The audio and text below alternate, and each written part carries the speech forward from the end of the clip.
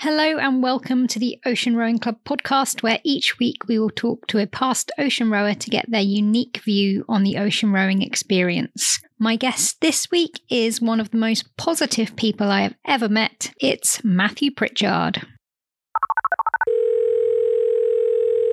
Hello, Mathew. Please introduce yourself.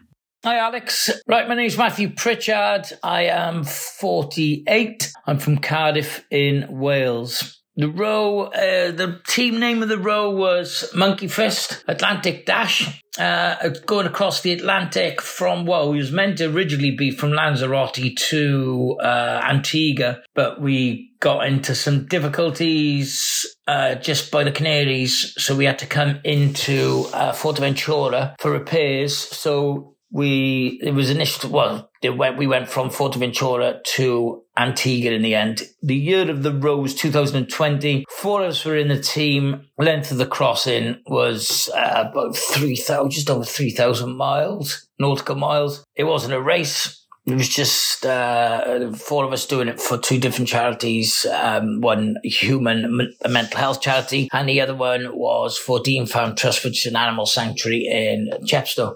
Just a little side note, I know that 2020 and 2021 basically feel like the same year, but Matt's row was in 2021, not 2020. Anyway, let's start with the main question. Why did you want to row across an ocean? In 2011, my friend John Haskell, a fireman, I got to meet him through a friend, and he was about to row across the Atlantic as part of the Talisker Whiskey. I don't think it was Talisker Whiskey then, but it's the same event. And he bought a wooden rowing boat, and he actually rowed across the Atlantic in 2011. And at the time, I was helping him raise money by doing runs and stuff on a treadmill in Tesco's towards his chosen charity, which was the Fireman's Charity. So he made it, he got across the other side, and he told me all about it and stuff. I can remember at the time, I was like, man, that sounds super, super gnarly. And I just thought, I don't think that's something I could do. And a few years later, somebody else asked me if I'd like to row the Atlantic with them. And I just thought, I don't. I think it was that thing I stuck in the middle of the ocean. If something goes wrong, I'm dead. And I couldn't get that out of my head. And I was just like, no. So I turned them down. Anyway, COVID kicked in 2020, and I went for a bike ride around Cardiff. And I know John Haskell, who did the row in 2011, he was living on a boat in Cardiff Marina. And I was cycling past Cardiff Marina, and I seen him outside on his boat. And I shouted to him. He's like, oh, come down. I hadn't seen him for ages. So I just came down, and we went for a little go on his boat on a lovely summer's afternoon, really hot and sunny. He had a few beers and stuff, and he was telling me that he was about to go and do the Indian Ocean. I was like, wow, man, that's amazing, blah, blah, blah, blah, blah. And we just had a good time. And then, because he said he was doing it with a company called Monkey Fist. No, I just left him. I didn't think anything of it. And then I just got a phone call off him, and he said, Monkey Fist want to know if you're interested in rowing across the Atlantic Ocean. And this time I didn't hesitate at all. I just said, yep, I'm up for it. I don't know why. I think it was just the state of the world, and it just made you realize that, we're all locked down, and everything was a mess, and it's just like, just do it. And that's why but first of all, I had to go and check with my fiance, obviously. I couldn't just go and do it without her giving me the thumbs up. So she was cool with it. My business partner was good with it. So pretty much that was the decision there. The world's in a mess. Wicked. Let's spend it going across. Let's go spend it going across the ocean, raising money for charity. And at the same time, it was because of what was going on in the world, and because the world was in such a mess, my head wasn't really in the best place, along with many others all over the world. And what better way, and I know myself personally, that doing anything physical, like rowing an ocean, obviously I'd never done it before, but I knew that by doing anything physical, it always makes me happy, and it puts me in my happy place. And that's one of the other reasons why I agreed to do it. So from leaving the country in a in a bit of a mess, really, if I'd admit, if I'd be honest, to jumping on a boat and being happy as Larry. So anyway, that's why I wanted to cross an ocean. Tell us the top 3 highlights of your crossing. Oh, God, the top 3, there were quite a few, far more than 3. I'd say I wanted to witness really bad weather. I don't think we didn't get anything like hurricane kind of stuff, but I wanted to witness being in high seas and seeing what it was like. So we were very lucky to have some big seas. And I remember saying to Billy, the skipper, and he's done 3 oceans before, I said, is this big conditions? He's like, yep. This is getting pretty good. And I was like, yes. And we were, as much as I'm saying yes, it was quite hairy, but at the same time, a buzz. All of a sudden, the seas just went, there was just, you could, 1 minute I was at the top of the swell, you could see everything. And the next minute you're at the bottom, and you could feel yourself bottoming out with the pressure. And then looking up and just this huge wall of water. It was just insane. And then that went on throughout the night in the dark as well. And that was pretty scary. You're in the waves smashing against the cabin and stuff. And you're just like in the middle of nowhere. You're on your own, just 3, 4 of us on our own in a boat far away from anywhere. And I was just like, wow, man, this is insane. And doing the changeover from coming out from sleeping and then going out on the boat, knowing that you've got to get into that. Oh man, just amazing. Another highlight was in the middle, where we decided to jump in to the Atlantic with 5,000 meters deep, and jumped into a place in the ocean where nobody else has ever jumped in before, I could imagine. I had my goggles with me and I just looked down into the deep and you couldn't see anything. Didn't see any fish, didn't see nothing. It was just, we were in the middle of nowhere. And it was absolutely brilliant. So that was another highlight. And of course, the third highlight for me was arriving in Antigua, knowing that just crossed an ocean. And it was just, oh man, I can't try and put that feel into words. I don't think is possible. But to actually witness it, it was just, oh man, it was just it was the best feeling I think I've ever had.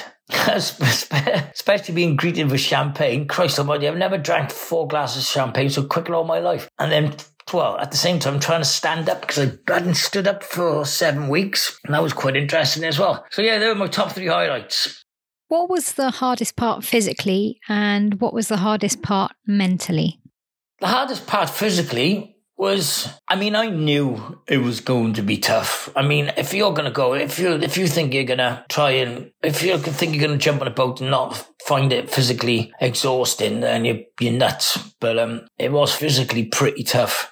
Just sat on the seat for 2 hours every time, and the pain on my backside, my ass was in a mess. Your hands are in a mess. My joints and stuff and my fingers were starting to seize up. And every time I got onto the oars, it took a good 5-10 minutes for my hands to stop hurting to be able to row properly. So I'd say that was the hardest part physically. And then having to get into the cabin and then deal with your wounds every single time you come off, and just looking after yourself. And the hardest part mentally was the hardest part mentally was just knowing the duration that you were going to be on this little boat for. It's 52 days, 7 weeks, I think we were on out at sea. That's a long time. And every now and again, I'd have a few bad days when you just, the thing you shouldn't do is look at the size of the challenge, because when you look at the size of the challenge, it's like, Christ, that's a long time on a boat in such a small space. So I'd say, when I did think of that sort of got me down a little bit. But I was quite happy mentally. Yes, it was tough, but mentally I was away from everything, and it was quite a happy place. So yeah, it's quite hard to mention that one. It was hard knowing how long it was going to be, but at the same time, I was quite happy being where I was. So it's a tough one. Excluding people and pets, which 3 things did you miss most while you were at sea? Food. Obviously we ate on the boat, but we ate the dried out food, dehydrated food. Don't get me wrong, it was all right. Actually, it was pretty nice, but just food. And that's what I dreamed. That's the most thing I dreamt about when I got to the other side. Oh, I can't wait to have just like proper food and cold drinks. So, What else? I don't think there was anything else. I haven't got a third one that I was missing the most. It's just food and drink. I'm just trying to think. Obviously, people and pets that's just obvious, but no, I can't give you three at the moment. My mind's gone blank. I don't think it is a third. It's just food and food and drink. How much training did you do before the row? I did quite a bit of training before the row. I mean, I got told in October we were meant to be going in the February, but obviously due to COVID, we didn't end up going until much later, but we were still in Lanzarote there waiting to go. So I did a lot of training in the house, and due to COVID, all the gyms were closed. So I managed to get a rowing machine off my mate who owns a gym, and I put it in my front room. I've got Mark Whittle, my coach. He gave me a workout to do. He gave me a plan, and I think it was enough, because I knew that the skipper, Billy, hadn't done any training at all, but he's done 3 oceans, so he knew what to expect. So I hadn't. So I didn't want to go on the row not prepared. So I did quite a bit of training. On every Wednesday, I did a 2 hours on, 2 hours off, which was an absolute killer in the house. And I did 3 sets. So pretty much Wednesdays I spent all day just rowing in the house. So I got into the boat and I was pretty much ready to row. Obviously, it's completely different to a rowing machine, but I did a lot of core work as well to strengthen my core. Did you suffer with any injuries, sores, nasties or sickness? I didn't get any seasickness, which was brilliant. Didn't feel 100% for the first few days, but it was fine. I could eat, and that was it really. As for sores, sores all over my arse, everywhere. Horrible. Oh man, I remember me and Billy were rowing. I know he suffered with his arse as well, and we just finding it hard to sit down. So every time we came in off the rope, it was just popping boils and all that kind of stuff while I was hanging. Injuries, yes, I don't know what I did, but I did my right lateral muscle rowing at night, and I was in absolute agony, which put me into.